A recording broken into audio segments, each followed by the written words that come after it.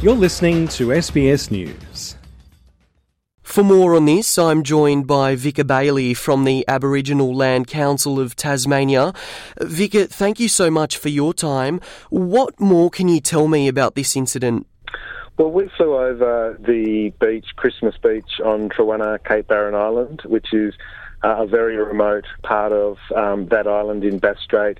We flew over yesterday, and after reports that one of the Sydney Hobart yachts, Huntress, was drifting aimlessly in the vicinity, and we found her on the beach, not far above the waves, on her side, had lost her rudder, as was known, and as was the cause of the original rescue, but look, otherwise intact apart from mast and rigging detached but still in the vicinity. So the boat looks like it's still intact, and it doesn't look as if it's been leaking any diesel or oils or other problems. But of course, this is an incredibly remote and incredibly pristine beach on a remote island that's Aboriginal owned, and there's deep concerns about the safety and the success of salvaging this vessel because no one wants it on the beach, obviously.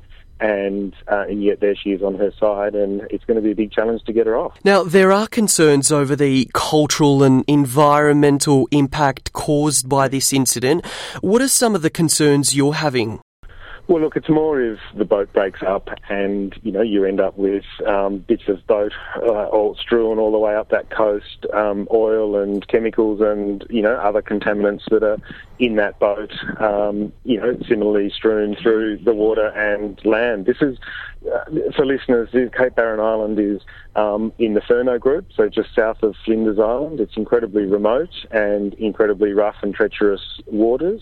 It was returned to Aboriginal ownership in the late 90s and is now the only Aboriginal land in Lutruwita, Tasmania, that has a permanent population of Aboriginal people living on it. So it's an incredibly special place for Aboriginal people, and this beach is very remote. You can't get there, in any way other than on foot or by boat or by helicopter, presumably.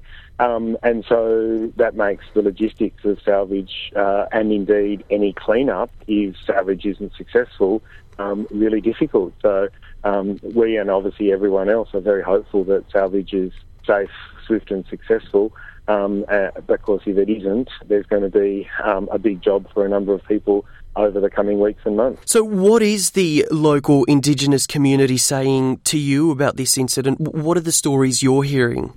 Well, look, just concern, I guess, that it's been allowed to flounder for 10 days. I mean, the crew was rescued off this boat on the 28th of December down near St Helens, so off the northeast coast of mainland Tasmania, and I guess for the next 10 days it seems that she just drifted aimlessly up the coast and has drifted another couple of 100 kilometres up the coast and finally come to rest on Christmas Beach. In some ways it's lucky she's on the beach and not on the rocks at either end or anywhere else on the island, because then she would start breaking up pretty quickly. But nonetheless, salvage is going to be a challenge. So, people are asking questions, and not just Aboriginal people, but people more broadly in the yachting community and the racing community are asking questions about, well, how is it that a boat like this was allowed to drift for so long, and why wasn't a salvage attempted while she was still floating? Because, very obviously that would be a simpler exercise than now having to tow her off the beach. I mean, if she fills up with sand and water while sitting on the beach, it's going to be a near impossible task to tow her off and presumably she'll just break up. So, people are asking questions about why race organisers and I guess other insurance companies and other responsible entities don't have contingencies in place up and down the coast when it comes to a race like this, because people are always getting rescued. But 10 days is a long time for a ghost boat to be drifting in Bass Strait and up the east coast of Tasmania, and now she's landed on Aboriginal land. Everyone's keen to get her off. And what's the response been like by authorities? Well, look, I'm not sure, to be honest. I mean, as soon we heard about this situation yesterday by a third party, so not through any official means.